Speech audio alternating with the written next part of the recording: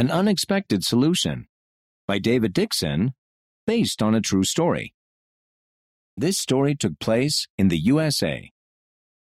The bell rang just as Mr. Nichols wrote their weekly math homework on the board. There were so many problems to solve. This would take forever. "Turn in your homework on Friday," Mr. Nichols said. "No excuses." Everyone groaned. Derek shoved his math book into his already full backpack. Derek's new school was so different from his old one. Now that he was in 6th grade, he went to a school that was much bigger with lots more students. The classes were harder, and he had more homework, too. But what worried Derek most of all was the other kids. Some of them seemed so mean. He didn't want anyone to get mad at him. Derek slung his backpack over his shoulder and walked into the hall. Kids were everywhere. He kept his eyes down and tried to weave between them without bumping into anyone. Sometimes it seemed like just looking at someone might make them mad. "How was school today?" Dad asked that night. "Any better?" "Not really," Derek said. Dad set down his book. "You know how you told me that sometimes you worry that someone at school might get mad at you for no reason?" Derek nodded as he stared at his homework. "Well, I have an idea. Try smiling at them." What? That wasn't what Derek expected. "I don't know.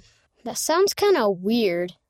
"Nothing too weird about smiling," said Mom. Dad nodded. "It wouldn't hurt to try. Keep your head up and try smiling at whoever you see. It's pretty hard to get mad about a smile." Derek thought about Dad's idea. He prayed about it before bed, and he felt peaceful. Okay, he'd try it out. The next morning, Derek hopped off the bus. A crowd of kids squeezed through the front doors of the school. Derek walked inside with his head down, like normal. But then Derek remembered Dad's idea. "Just smile," he thought. With a deep breath, Derek raised his head. An older boy was walking toward him. He was at least 1 grade above Derek, maybe 2. He wore a sports jersey and walked with big, fast steps.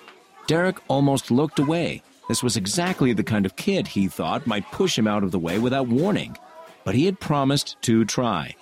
So, he smiled. The other boy's face brightened a little bit. After he passed, Derek stopped walking for a moment. He didn't feel so nervous now. Derek smiled at more people on his way to class. Almost all of them smiled back. Dad was right. No one got angry from a smile. As he walked into the classroom, Derek thought that middle school might not be so scary after all. There was still lots to learn, and he still had some worries, but smiling helped. Maybe his smile could help someone else feel better, too.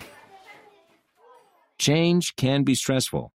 Turn to page 38 for some ideas to help you.